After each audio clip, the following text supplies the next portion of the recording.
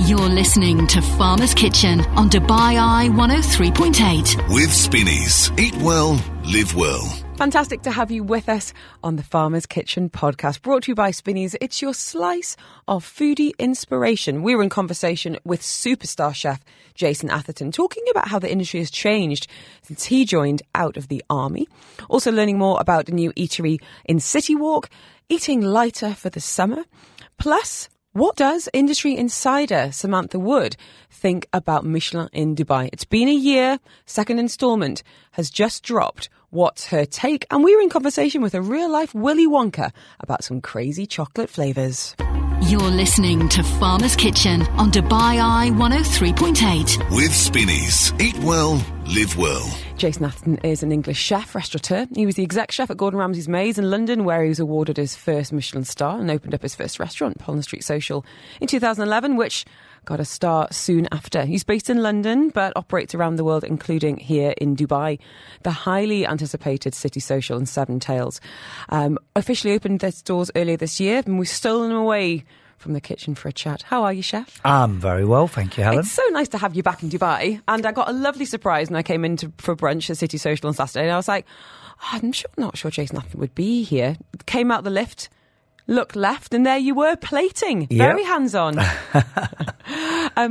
But I've got lots to talk to you about. And I think really, for me, it's just a really amazing opportunity to kind of catch up with you after, this new iteration of you in Dubai and have a bit of a reflection, really. But I'd love to kind of take you back in time, if that's all right. You started out in the army, of all places. Can you tell us a little bit about that? And when did you become aware that a chef could be something that you could actually do as a career? Yeah, gosh, that is back in time. So it was 1986, 87, and I had to make a choice. That dreaded British thing where you don't do very good at school, you then get taken to the headmaster's office and you sit there with the careers officer and he says, you, Mr. Atherton, are fit for the army or a chef. And I said, well, I'll do both. Did you serve in the army? You went off for training? Yeah. I went to St.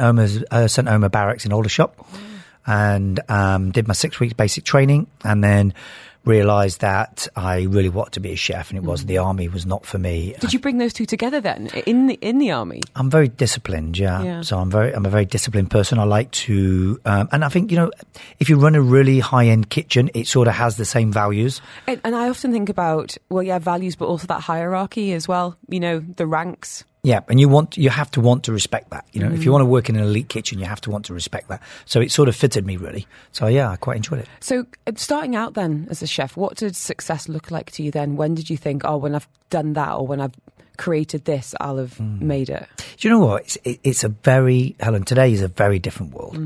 It's amazing how far it's come in the culinary world. Back then, in the late 80s, my only objective in life was to be a great chef. It was never about owning my own restaurant, winning Michelin stars or anything like that. I just wanted to make sure that all my disciplines were covered, from pastry work to bread work to meat, fish, sauce making, terrine making, all of that stuff.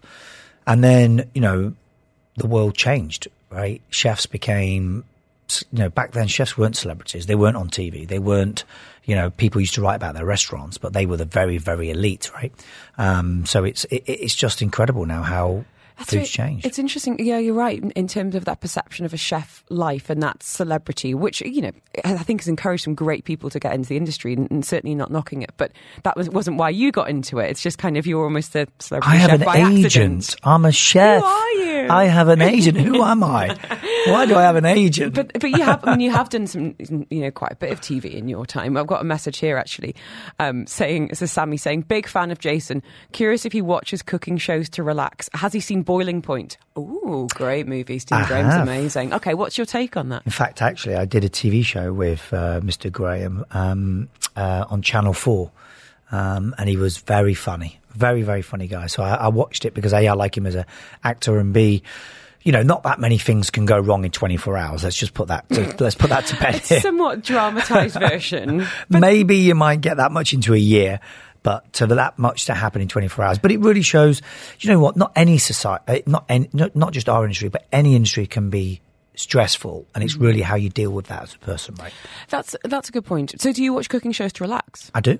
What do you like I watching? do. I like watching Rick Stein. I think his voice is very nice. It's one of those, he's become almost like the culinary David Attenborough, That's such a good comparison, because you get that escapism with him in terms of exploring landscapes and ingredients. It's not just purely in the kitchen, if that makes sense. Absolutely. So I wanted to ask you a little bit about that industry changing, the life of a chef. How have the stresses changed? And obviously you've come up through that and now at the top, so there's different pressures on your shoulders as a restaurateur as it would be doing those 18 hours a day. But, kind of zooming out and looking at chef life in general, do you feel like it has changed? Definitely. I think, we have to be careful that, you want too much too soon. Mm-hmm. You have to be careful what you wish for. I think that's really important. I think it's a craft. Crafts do take time, unfortunately. No robot, no AI, is going to ever open a restaurant that gives you the same emotions as a world-class restaurant, because that's from somebody's heart. It's completely different. It's an emotion. Cooking very much like that. So I think if I could give any advice to anybody who comes into our industry or is already in the industry and is struggling, is just take your time. Don't feel pressure that you have to be as good as the next guy. Just be the best version of yourself, right? But that's interesting as well, because Dubai, obviously I've got no point of comparison because I've been here now for so long, but I feel like Dubai, and having spoken to chefs that are based here, has become a lot more collaborative with the chef community. But for a long time there was this really big narrative about chefs being very competitive. And I was wondering, what do you think it's like kind of in the rest of the world? Do you feel like chefs are pitted against each other quite a bit? Yeah, it's like fashion, right? All the big fashion houses compete against each other. A lot of them pretend to be best friends, but it's in the chefs world. Yeah, it's much better than it was for sure. Chefs do help each other out. I'm massive on it. So when any chef comes into the UK and they're opening up a new restaurant, we reach out and give them supply chains, how to recruit properly, that type of stuff, because I think it's a really important message. This is Farmer's Kitchen on Dubai Eye 103.8. With Spinneys. Eat well, live well. Chef Jason Atherton is in the studio. City Social now open at Grosvenor House, Seven Tails as well, and the promise of a third, the hat trick, opening later this year. We're going to be finding out about that. We've just been talking about how much the industry's changed, how much pressure on chefs has not necessarily increased or decreased, but certainly shifted. What about diners, chef? How do you think our taste or even our expectations of dining out has changed? Massive. If you think about how people use their spare time, they're eating out 3-4 times a week now, complete, everything from Peruvian. I mean, Peruvian wasn't even a thing 20 years ago. Peruvian food, Japanese food, Chinese. Their peoples are now experiencing every cuisine. We're more global. Yeah. And, and as a chefs have to stay on top of that, right? And making sure that even as a modern European cook, we have to make sure that our cuisine stands out amongst those cuisines. So it's the pressure's there, yeah, for sure. It's a thing. Dare I ask about Instagram? Do you think social media's had an impact, or whether that is on plating or marketing from a chef's point of view? Yeah, I mean, during lockdown, we cooked during lockdown. Yeah, we did. We cooked during lockdown. I mean, how crazy is that? You're in Dubai, I'm in London, making bread, right? And we reached out to so many people through Instagram. And my wife said to me, what are we going to do during lockdown? And I said, well, look, the only thing I know how to do is cook. And she said, okay, let's cook. Let's teach people at home. I'll video you. We'll teach them how to cook really basic stuff so they don't get bored, and we can make it a thing. And we do it every day at 4:00, and we did. And I think we gained something crazy like 50 or 60,000 followers doing it. That's the connection, isn't it? Yeah. So, Now, we're really lucky to have you here in Dubai. And Dubai is actually a very special place for you. It's where I think you got married here, didn't you? I got married here in Jebel Ali at the little old church there. My kids were christened there. On a Wednesday. It was a windy Wednesday. My wife had this beautiful dress made, and the poor old pastor nearly passed out because it blew up in the wind. The Marilyn Monroe moment in Jebel Ali. Who would have thought it? So we're lucky that you've, kind of got a special place in your heart, really. City Social opened back January, February time, Seven Tails upstairs. What's your mission with that space, chef? I think, we, of course, City Social London, their sisters and brothers, both have amazing views of the city they're in. That's their likeness. The one in London has a Michelin star. Would we like the one here to do? Of course we would, but we're humble enough to do. We've got a lot of work to do. We're going to work hard, keep refining, keep keep the training, make sure. Dubai is a very special place for me. I spent a lot of time here. I've got a lot of good friends. I really enjoy the city. Just got my golden visa. Yay! So, yay. Mabruk. So we're going to be here a lot more. And, I want to be part of the scene and be part of... You already are, for what it's worth. Thank you. That's very kind. And just make sure we do a good job, Let's talk food. Yep. Modern European. It's a big pressure to be having a city social here in Dubai. It's not its own entity. It's it's an extension of something that's really special to you and the brand, I suppose. Can you give us a bit of flavour what's on the menu and how much is unique to Dubai? I can. We imported these beautiful aging rooms so we could age the meat properly. And it's a big thing for us. So we have them in London. We want the same here in Dubai. I had to go jump through hoops to get them. And we have steaks from all over the world, beautifully aged, got great texture, great flavour. And then, of course, our famous triple cooked duck fat chips. We wanted those. So they are absolutely on the menu. And then everything what we cook, it's called Modern European. I nicknamed the cuisine Modern European Cuisine, interrupted by Japanese flavours. And what I mean by that, the protein starts as a European protein. And then the flavourings have a little bit of a Japanese background to them, from using everything from homemade dashes, soys, white soys, mirins, you name it, ponzus. And then we sort of interrupt the status quo, if you like, of what modern European cuisine makes is. us think a little bit more. I was there for brunch, as I said last week, and no disrespect to brunches around the UAE, but sometimes food is not the priority. And do you know what? When I was 25, that was fine. I was happy to queue up and end up with a plate that looked like some kind of horrendous wedding buffet. However, now I want to sit down and have some beautiful food with friends and great service. And I have to say, it absolutely delivered. The staff were exceptional. Thank you. And we've had much discussion on Dubai Eye this week about tipping and about service. And I wondered what great service means to you, because it can be a circuit breaker between amazing food and an amazing experience. If someone's not able to communicate, as you're talking about, this piece of meat has been in an aging room and this is the flavour profile and it would go well with this, what's the point? Absolutely. I mean, even though City Social is not trying to be a free Michelin 5-hat gourmet restaurant, it still has a team of sommeliers. It has an amazing wine list. So we want to make sure that whatever you're drinking, we can make sure we pair that properly. And also having a team we brought a massive team over from London for the training to make sure that we get all of the nuances you would get in our restaurant in London into the restaurant here. And so far, so good. It seems to be working. It's great for the team because they get first-hand training from our experts in London.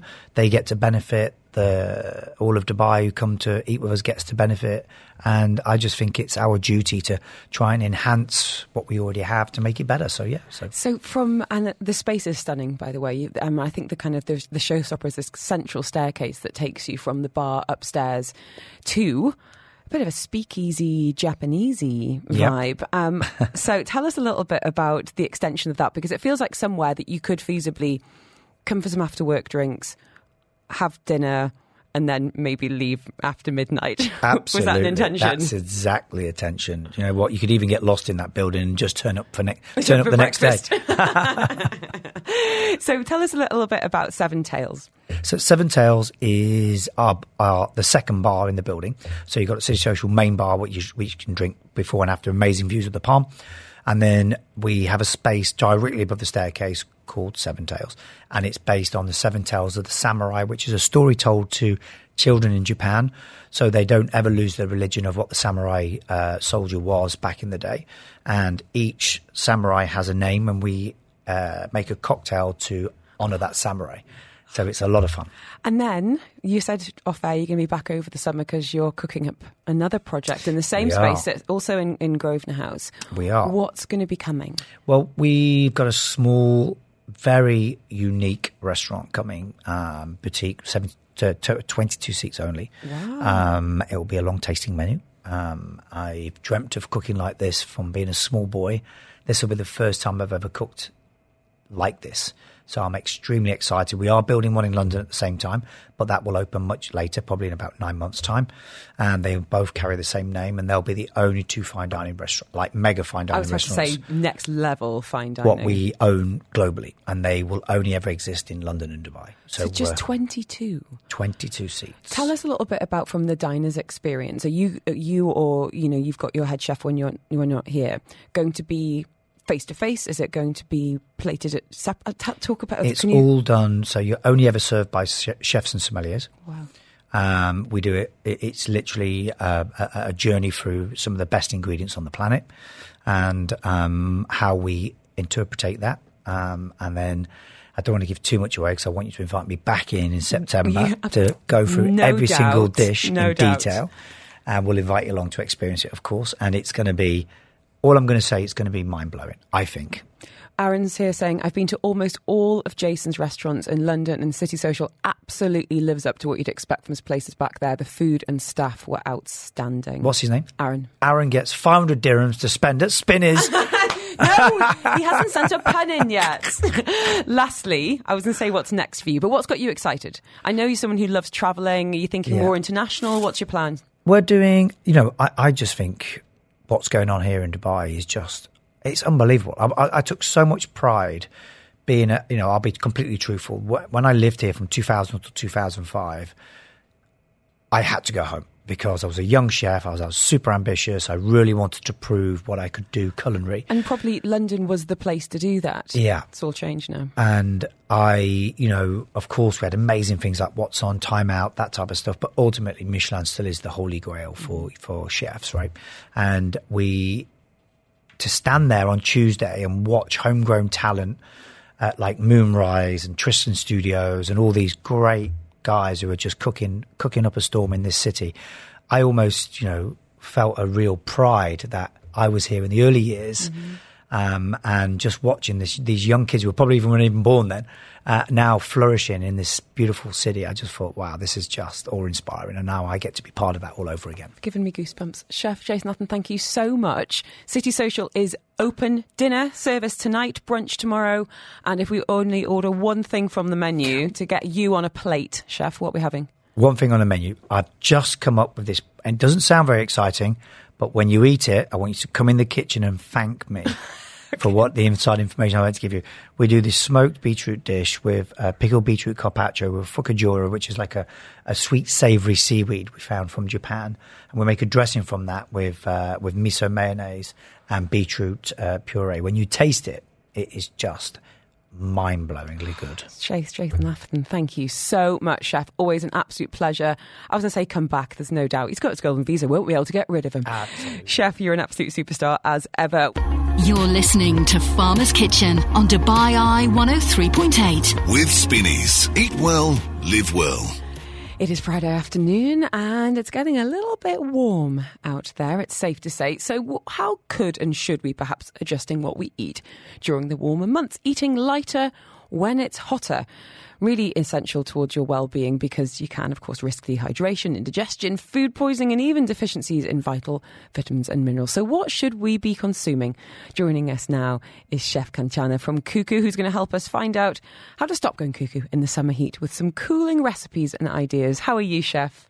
Hi, I'm good. How are you? I'm really well, thanks for asking. Chef, you're originally from Sri Lanka. Tell us a little bit about what you were eating growing up.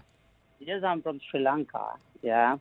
And I'm long time in Dubai. Like I'm working as a head chef in Cuckoo.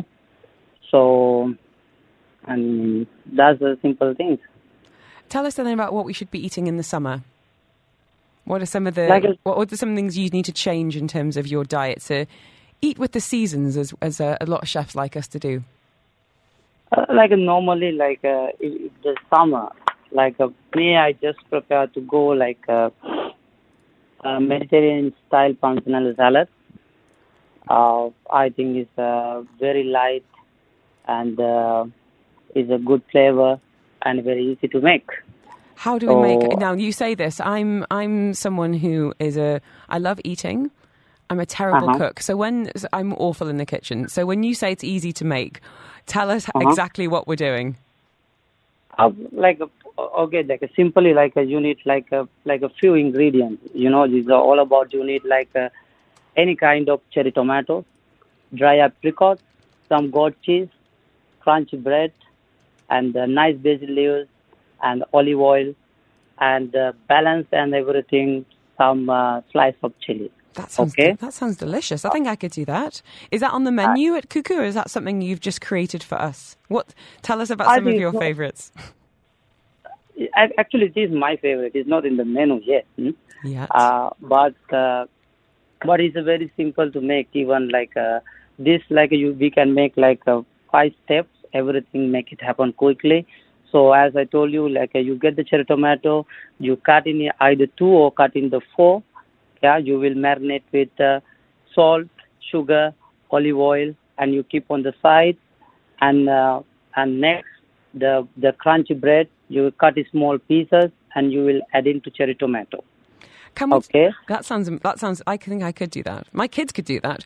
Tell us about the menu then at Cuckoo and some of your favourites. What's proving to be popular with you?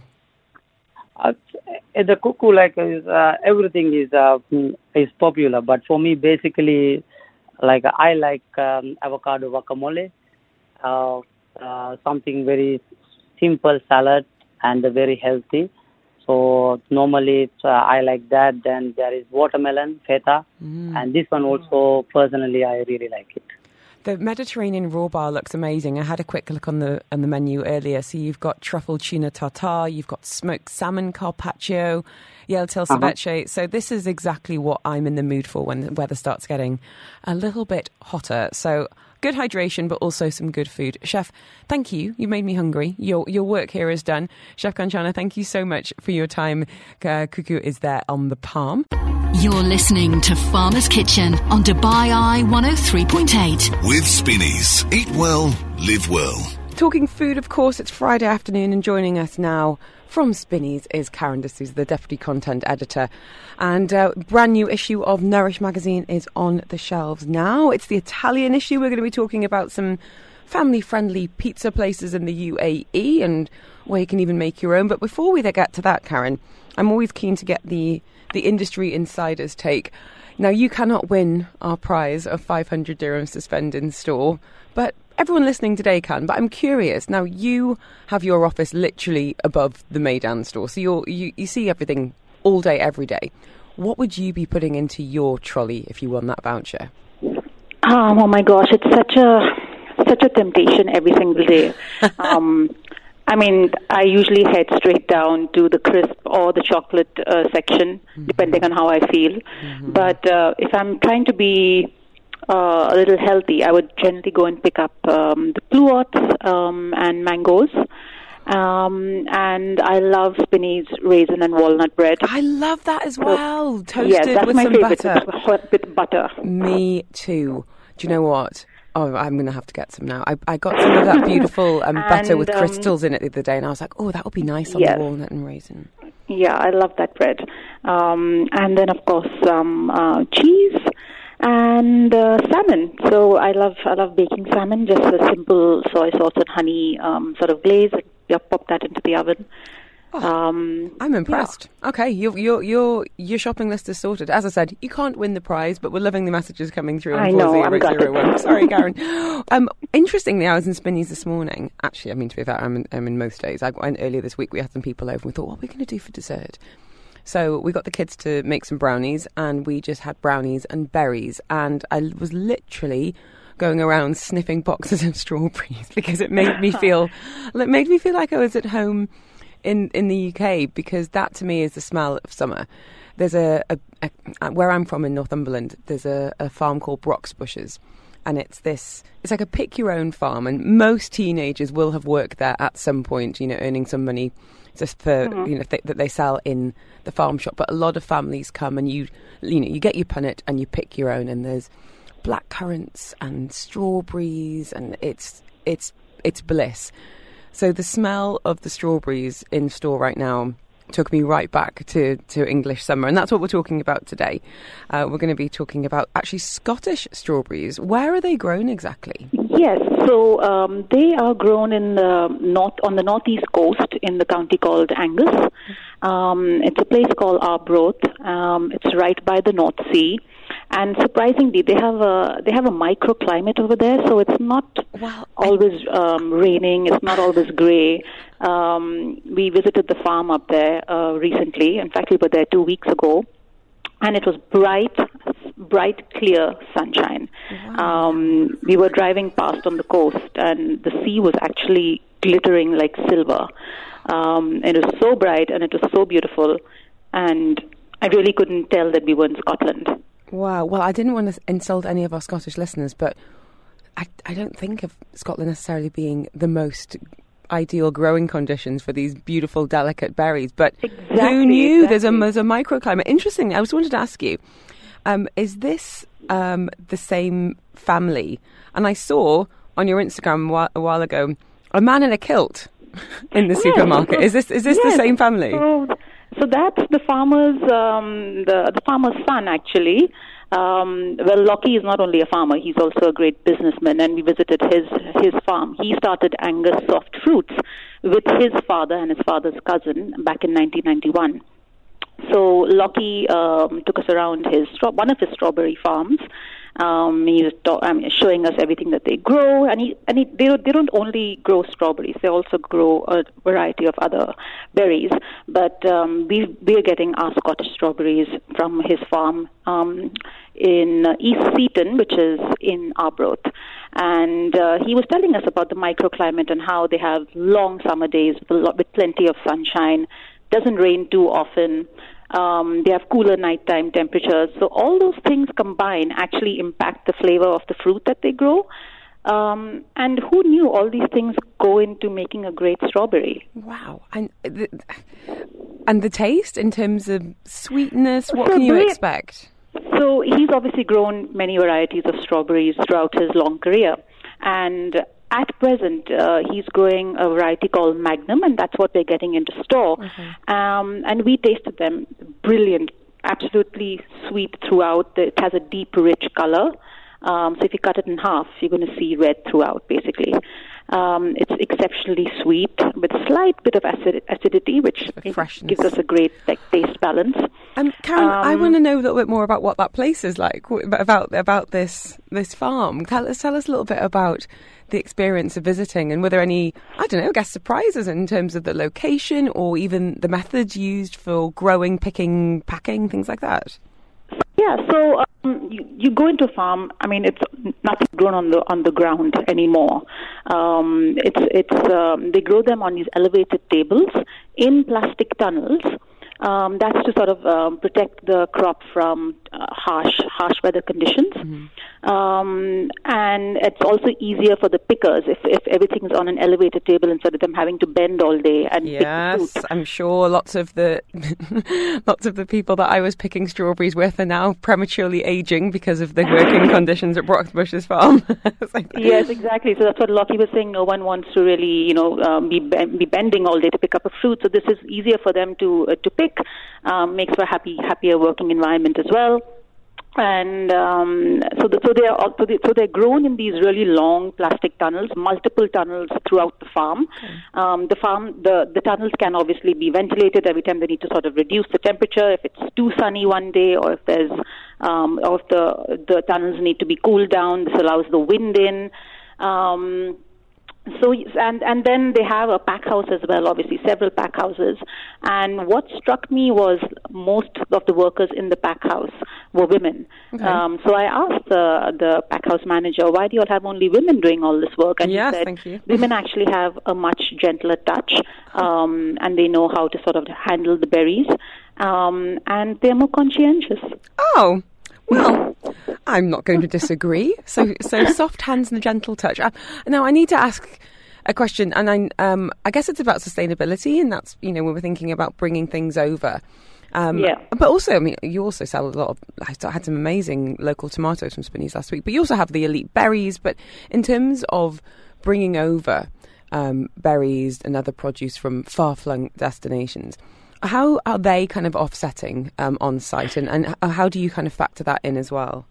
Yeah, so they have invested in solar energy. The roofs of all their pack houses have solar panels, so that's a renewable form of energy, obviously.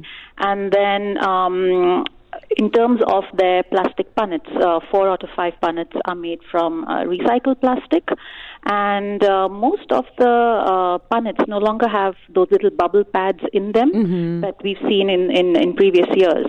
So they are doing their best to reduce the use of plastic, and they're also currently looking into investing in electric vehicles to drive around the farm.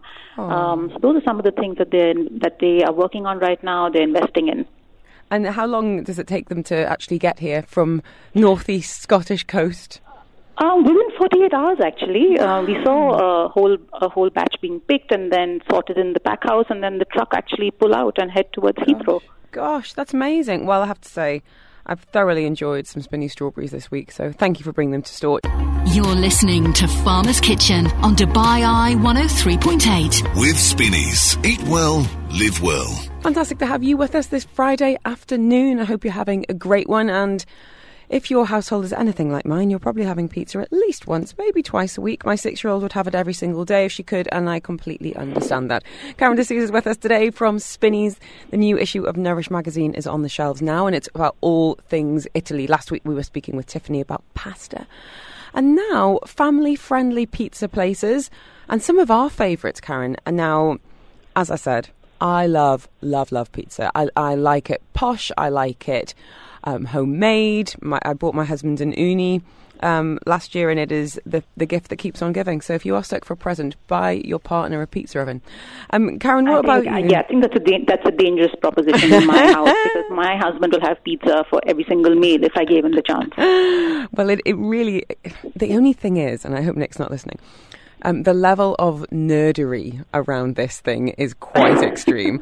We're talking about temperatures, we're talking about semolina, about stones, about dough mixes, and I've overheard a few conversations with him and an Italian friend and a South African friend, and it's very serious stuff. So I'm let them do the talking, and I'm just going to do the eating.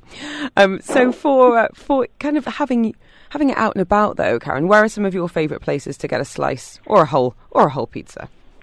I would have to say Pitfire. That's tried and tested, always great.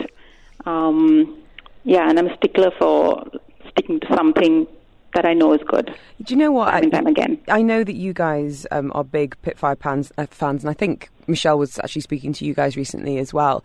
That for anyone that doesn't know the origin story of Pitfire Pizza, it was Bill and Michelle who literally started this company from their garage in Arabian Ranches, and they were speaking to, friends about, Stuart, can we get some of your tomatoes? And what's grown now is several locations, including the Time Out Market, and some really cool collaborations as well. They work with, other bloggers and chefs to come up with some really cool combinations and limited editions. So I'm with you. They also have the garlic knots, and no order is because complete. When I was growing up, there weren't too many options, actually. It was the usual chains, Pizza Hut, Domino's, I think a couple of others, Papa John's, yeah. So, yeah. I remember coming to Dubai about 16 years ago, and it was the classic, Thursday afternoon pizza party in the kitchen, and having a chicken tikka Papa John's pizza and being like, wow, Dubai is weird.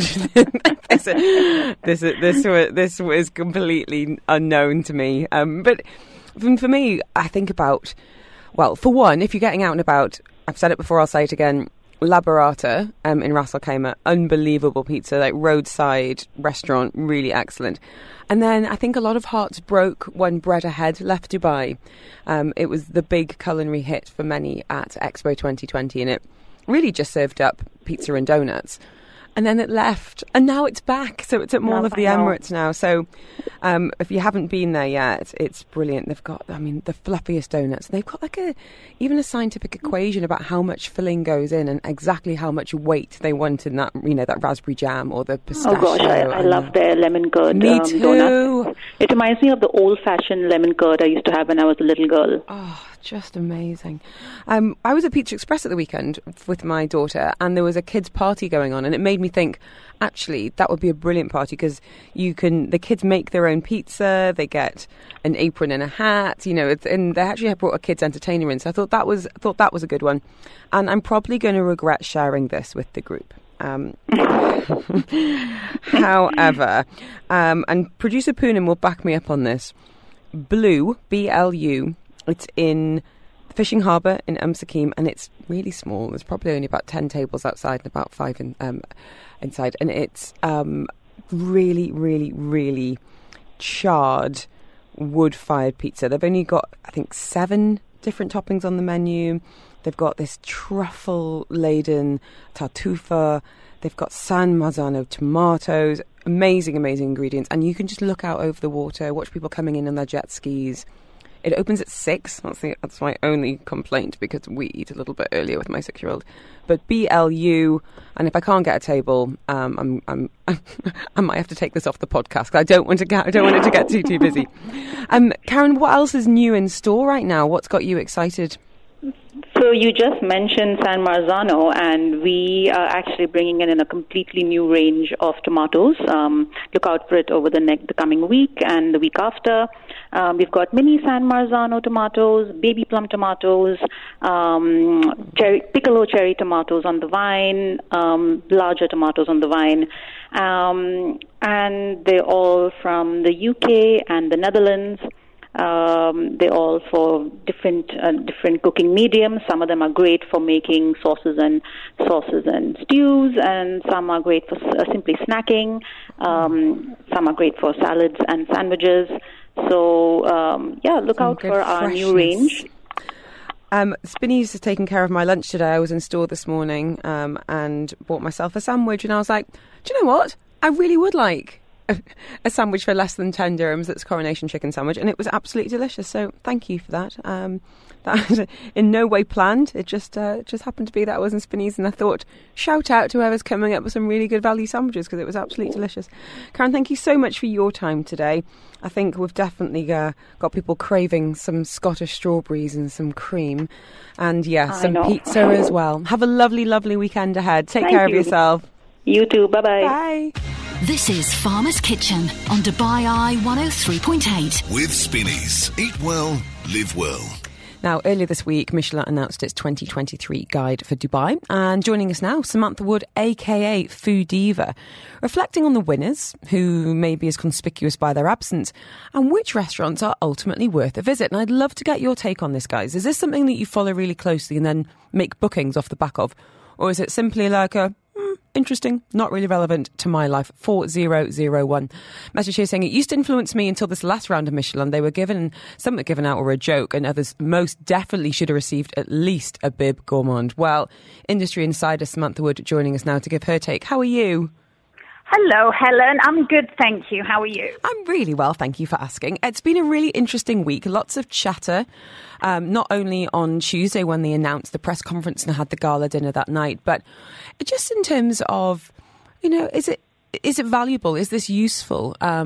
What impact has Michelin had in the last year? And I think that's really what I want to start with you before we get to the nitty gritty of this year's guide and who got stars and who's got the nod. What impact do you think Michelin's presence has had on Dubai over the last 12 months? I think Michelin, along with 50 Best, does put Dubai on the global culinary map. So 100%, it's a great story for Dubai.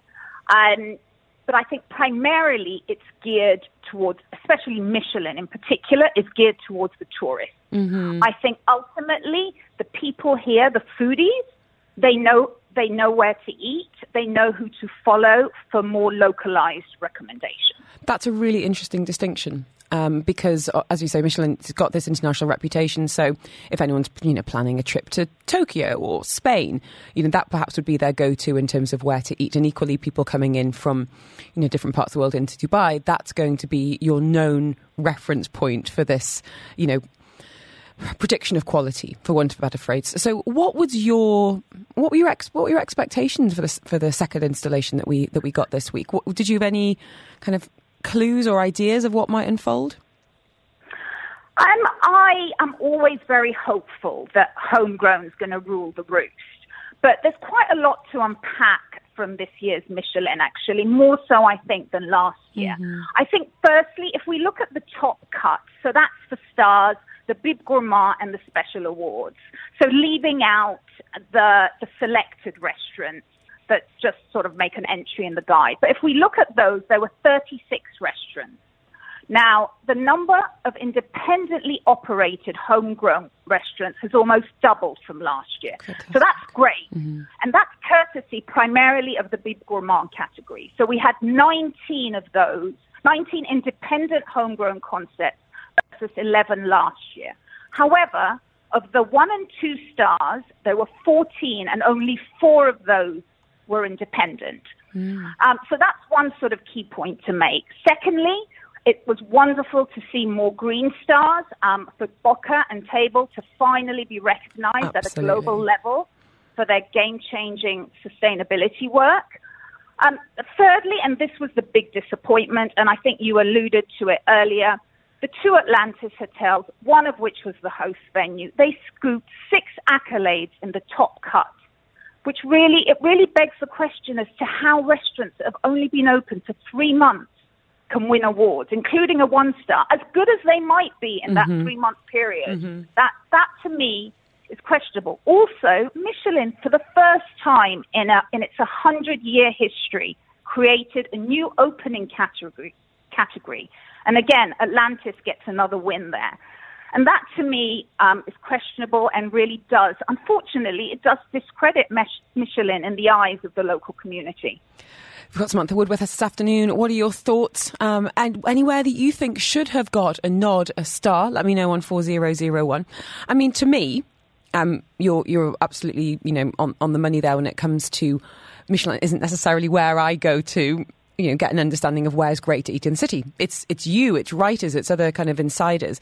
And I also, a lot of the places that get stars aren't necessarily places that fit my budget or indeed my tastes. So for me, the Bib Gourmand category is the one that I find really interesting because I think that's where there's some really exciting up-and-comers. We're seeing, as you said there, some fantastic homegrown concepts and 19 there, as you said, kind of being recognised. It was actually...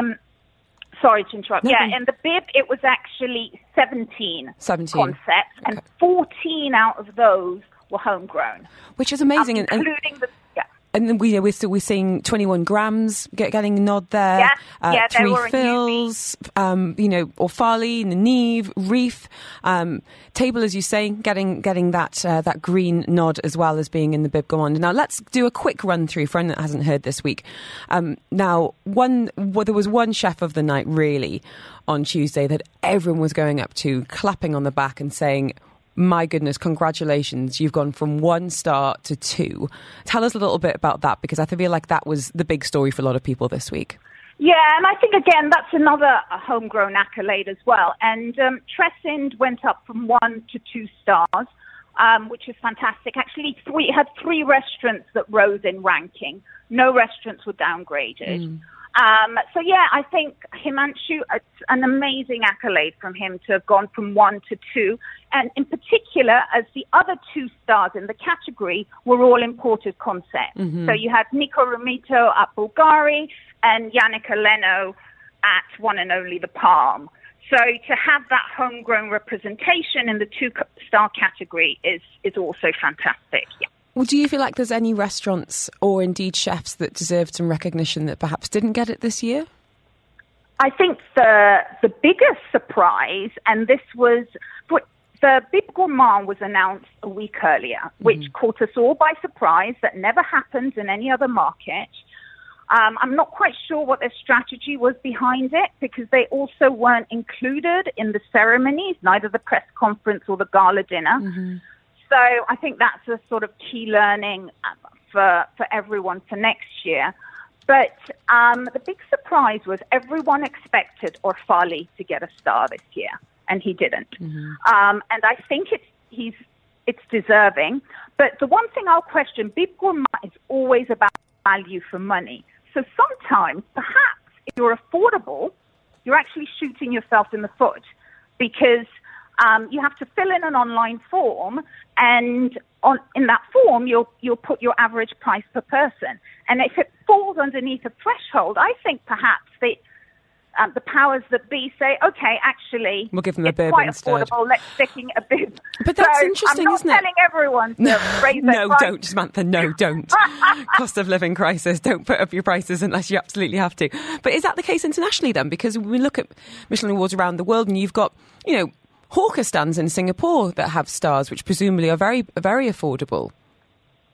Yes, and actually I'm going to Bangkok next week, and I'm going to one of the one-star ones for the famous crab omelettes that you have to queue for and pay a fortune for. Please report back. Anonymous Matters saying, Jun's should have got a star. Orfalia is great, but wonder if the atmosphere isn't Michelin enough. I think that geographic difference is a really interesting point. So please report back. What do you take there about Jun's? Again, it hasn't been open that long, but certainly longer than some that did get a star this year. Yeah, I mean, Jun's has only been open 10 months, but they obviously, as we've seen, their restaurants have been open 3 months. 11 Woodfire last year was only open a few months, and it got 1 star. So I think there's there's a lot of discrepancies here. Jun's is fantastic. I think it's deserving of a 1 star. I hope it gets it next year. Me too. But they did make the guide in terms of the select.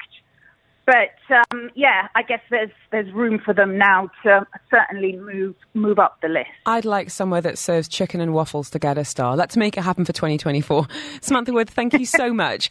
You can be found there at Food Diva. What have you got coming up in terms of any dinners or collaborations that we should know about if we do want to meet you and go on some of your fantastic recommendations? Oh, that's fantastic. I'm actually doing one with Bubbles, actually. So that's on the 20th of June. It is ticketed. Actually, tickets went on sale a couple of days ago to subscribers of my database and my website. But if anyone does want to sign up for it, they can just message me on Instagram at Foodiva, and I'll send them the details. Amazing. Well, enjoy your travels. Please report back. Love following you for your very real take and totally impartial restaurant reviews. Samantha Wood, aka Food Diva, always an absolute pleasure. You're listening to Farmer's Kitchen on Dubai Eye 103.8. With Spinneys. Eat well, live well. We love introducing you to the chefs, the tastemakers, the industry insiders, and the restaurateurs as well. Joining us now live on the line, Aisha Al-Tamimi is leading her own creative agency called Studio Untitled, and it focuses on supporting local concepts and businesses. And one of them is the newly launched Belly Cafe at City Walk, which is an exploration of New World cuisine, which I'm going to come to in just a few minutes. Because Aisha, I want to hear about you first. How are you today? Hi, Helen. How are you? I'm really well, thanks for asking. Tell us a little bit about you. Where did you grow up? First of all, thank you, Helen, for having me on your welcome. show.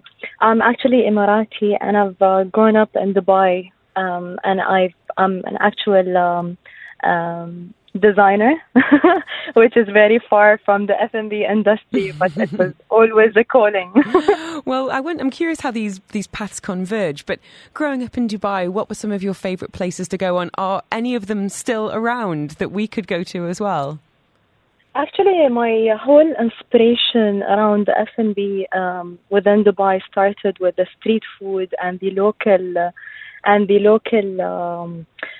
food places that we used to have, and these local markets that used to inspire the taste buds. Mm-hmm. And what about, I understand you worked at Expo 2020 Dubai. Can you tell us a little bit about that? What was that like to see your city really in the spotlight? This by far was the most amazing experience I've had within my 29 years growing up. Honestly, it was interesting seeing all the cultures and all the countries merge and introduce different things. And one of the most interesting things actually that happened within the expo was the F&B and a lot of chefs that came and introduced their recipes and their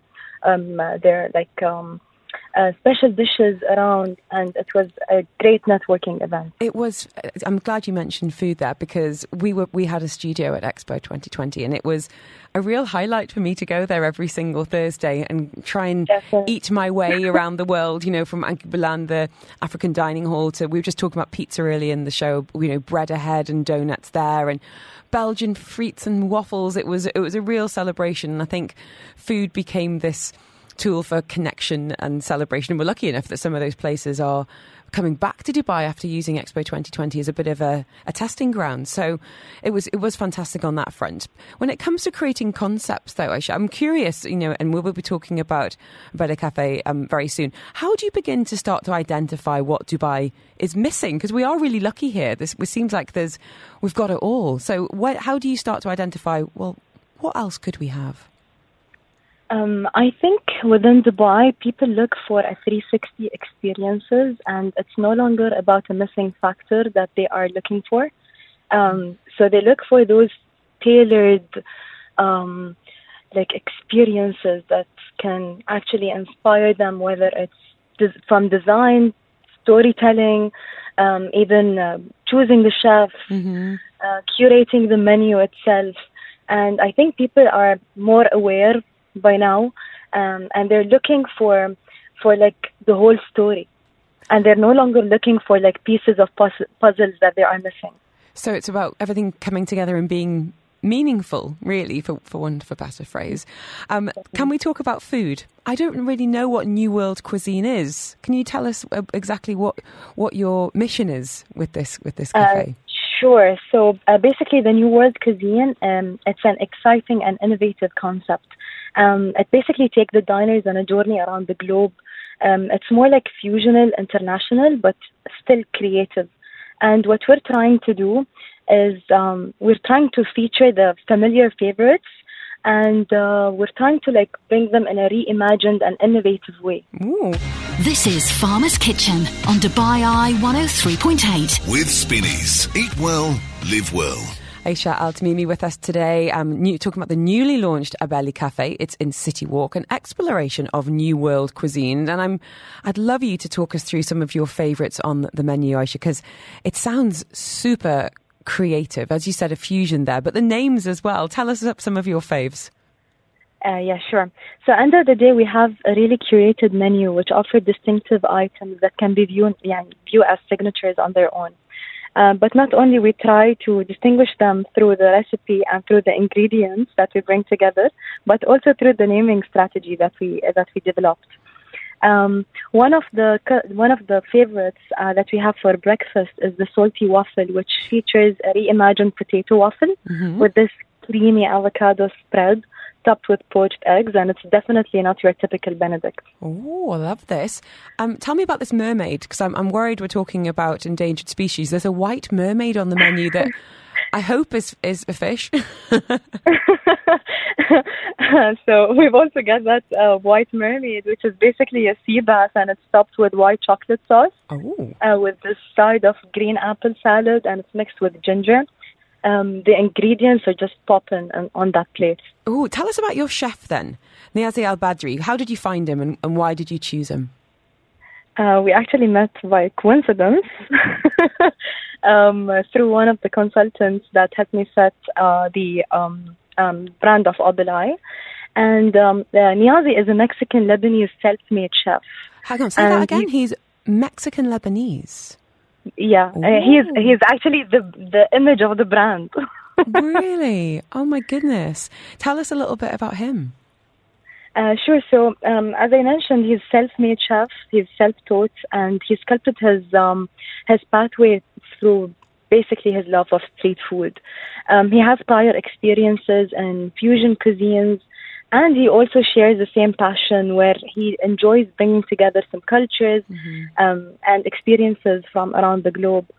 And what I really appreciate about Niazi is that he finds his inspiration in the local recipes and the food stories, and he spends a lot of time blending emotions and experiences and translating them into recipes.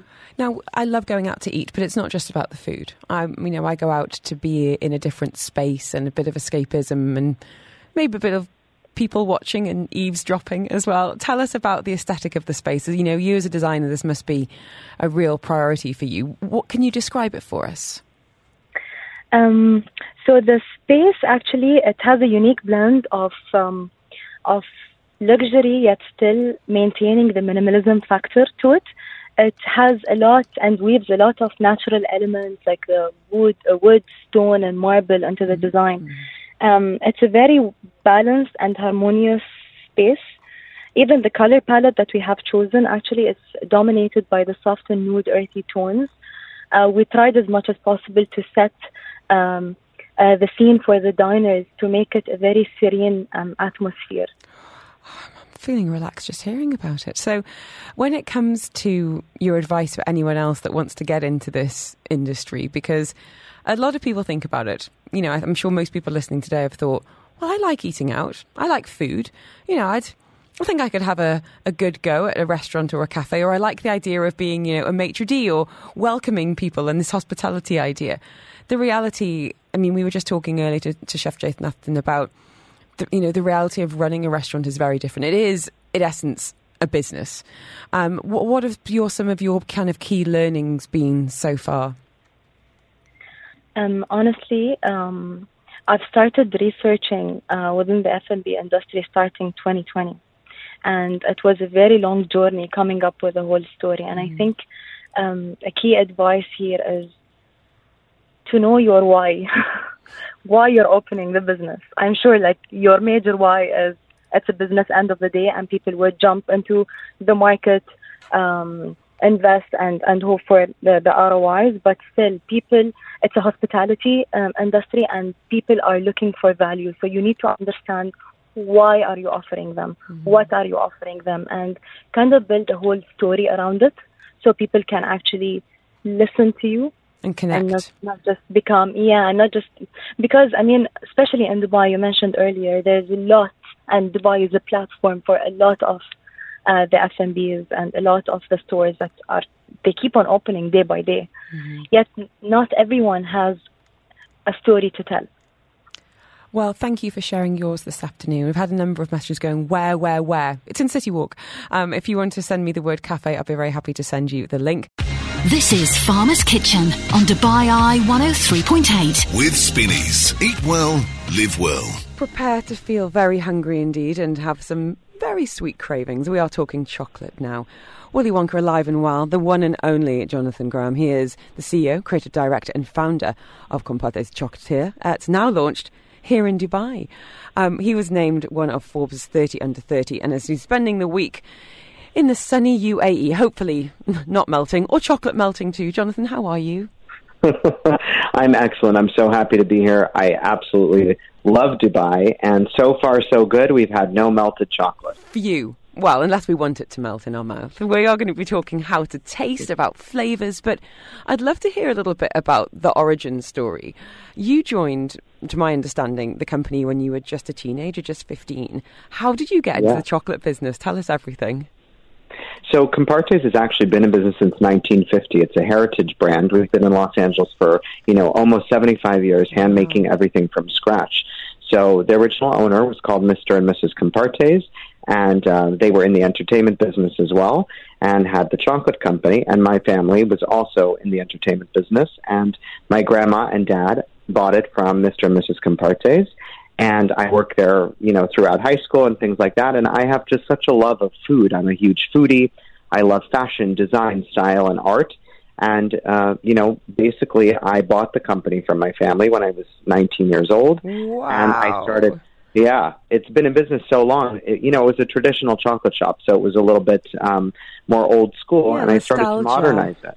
You've really modernized it. I mean, I have to say, for anyone that hasn't seen the artwork on the chocolate, the store we're going to be talking about, you're really marrying that idea of kind of fashion and flavour. We know that we eat with our eyes first. Tell us a little bit about bringing those two passions of yours together. Absolutely. Well, yes, exactly like you said, people eat with their eyes first. So I wanted to create a product that's going to jump out at people, that's going to be unique on the shelf. If it's in line with another chocolate, what makes you go for ours over someone else's? It's the packaging. So I wanted to create something beautiful, but also not something that just looks good, but tastes good at the same time.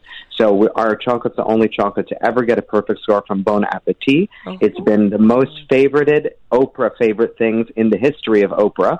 It was just on her holiday list. Talk about seal of approval from Oprah and Martha Stewart as well, I believe. Like two serious tastemakers.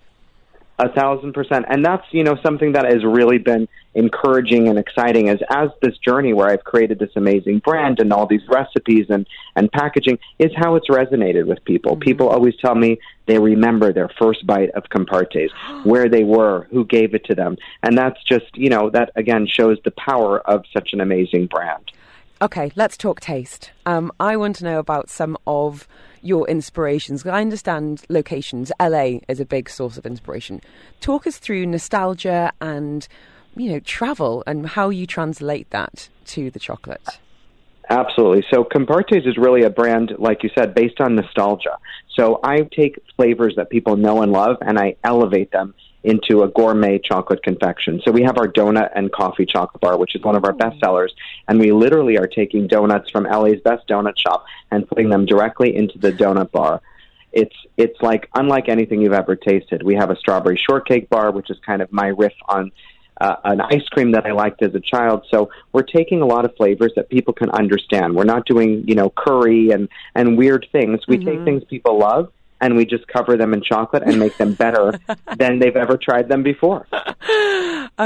Tell us then about your personal favourites, because I hope you've got a sweet tooth and that working in this business hasn't diminished that. Well, it would be like picking a favorite child. So I don't know if I can say which favorite bar, but I love the cookies and cream bar. I really love all the newest ones. A part of Compartes brand as well is we're constantly releasing new items to keep it exciting for the fans. So when you visit our website or any of our stores, you're always seeing something new. And I always seem to like the newest one because I'm excited about it most. And then I go and create the next one. So I design all the packaging and flavors, and it's really my passion. And I love to do it, and I'm constantly evolving, just like my brand is evolving. Tell us about flavours that haven't worked. We've had an idea, and we're like, we should take that to the kitchen. Let's work on that. And you're like, that was a really, really bad idea. You know what? I don't know that any haven't worked. You know why? Really? Everything tastes better. I mean, doesn't everything taste better with chocolate? Yes. You know what? We just released in the USA a Velveeta cheese chocolate. It went viral. This is last week. It was on Good Morning America, the Today Show. It was all over the place, and it sold out in 2 days. I don't know if it's the best flavor we ever made, but it was very interesting. And I think, isn't that part of it? It's not just about, having something that tastes amazing. Sometimes it can have something that tastes challenging or makes you think. For anyone that's not familiar with Velveeta, what's that flavor profile and how did it translate?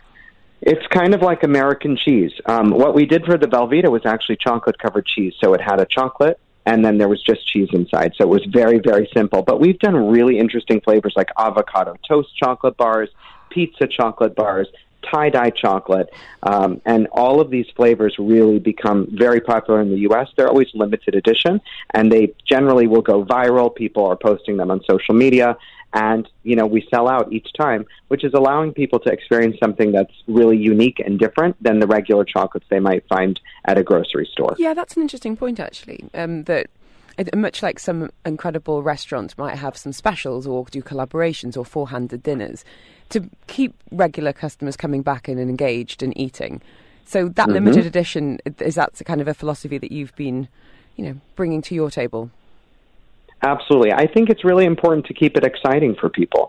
So, not only do we have the limited edition, but generally just like a fashion house, 4 times a year, I have a new collection of products. And I'm, again, because I've been doing this since I was just a little kid, I'm also evolving as a person. So I'm growing up and my brand is growing up, around me. So the flavors have gotten more sophisticated. The packaging is more sophisticated. And what I really appreciate is our customers and our fans have been on that journey with us the whole time. And they really trust me because, a lot of them have grown up on Compartes. We're talking about a 75-year heritage brand where people have been coming to us for many years and going along this journey, which is really amazing to me. Jonathan, I want to know, why Dubai? Why do you feel like this is a city that you needed to bring the brand to? Well, Compartes is really an elevated luxury chocolate brand. So everything in Dubai is all about luxury and, I want to say a little bit over the top and indulgent. Yes. And that's really what Compartes represents. It's glitzy, it's glamour. The packaging was featured in the Smithsonian Museum on an exhibit for the world's best packaging. We collaborate with, every fashion brand you can imagine in the U.S. serves our chocolate in their stores. And it's really become, really this kind of luxurious chocolate. And the place to go for luxury is Dubai. So where can we find you in the city? In Dubai, we have a beautiful pop-up right now at American Rag in the Dubai Mall. Oh, Fashion Avenue. Perfect. Yeah, exactly, because it's fashionable chocolate. And what you'll see about Compartes is it's so beautiful and pretty and tastes so great. You think, why would you give regular chocolate or boring chocolate when you could give chocolate that makes an impression?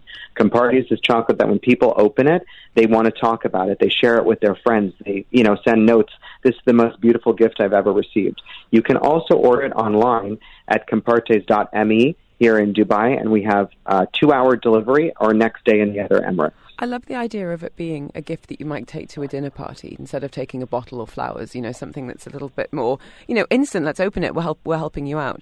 I wanted to ask you about geographical preferences because your partner is from the UK, as am I.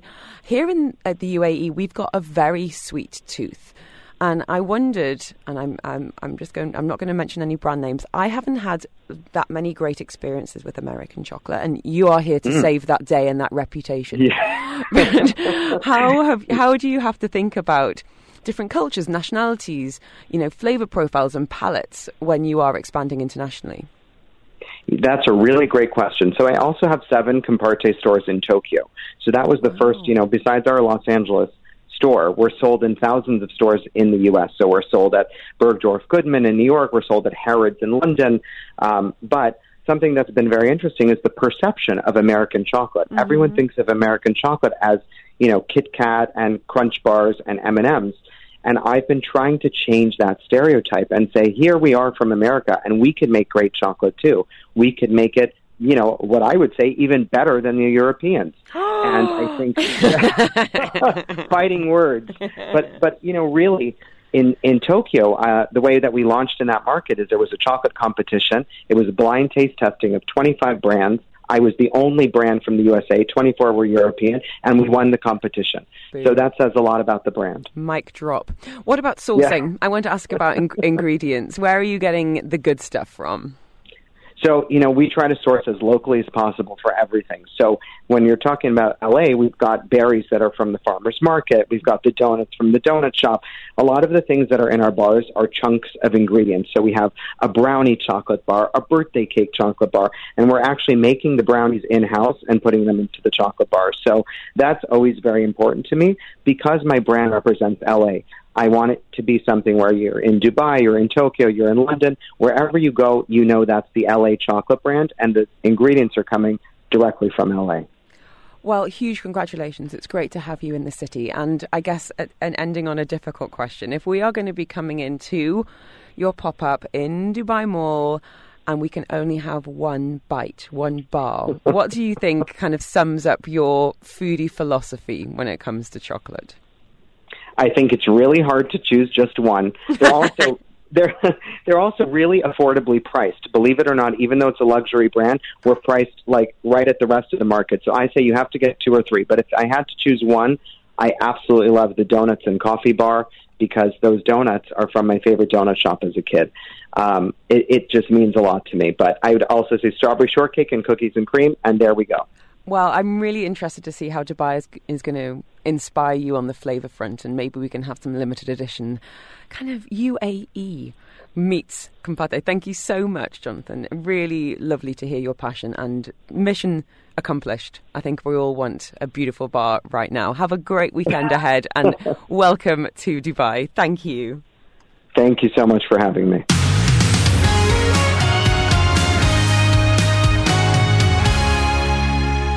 Thanks for being with us on this episode of Farmer's Kitchen. You can tune in live every single Friday afternoon between 2 and 5 on Dubai Eye 103.8.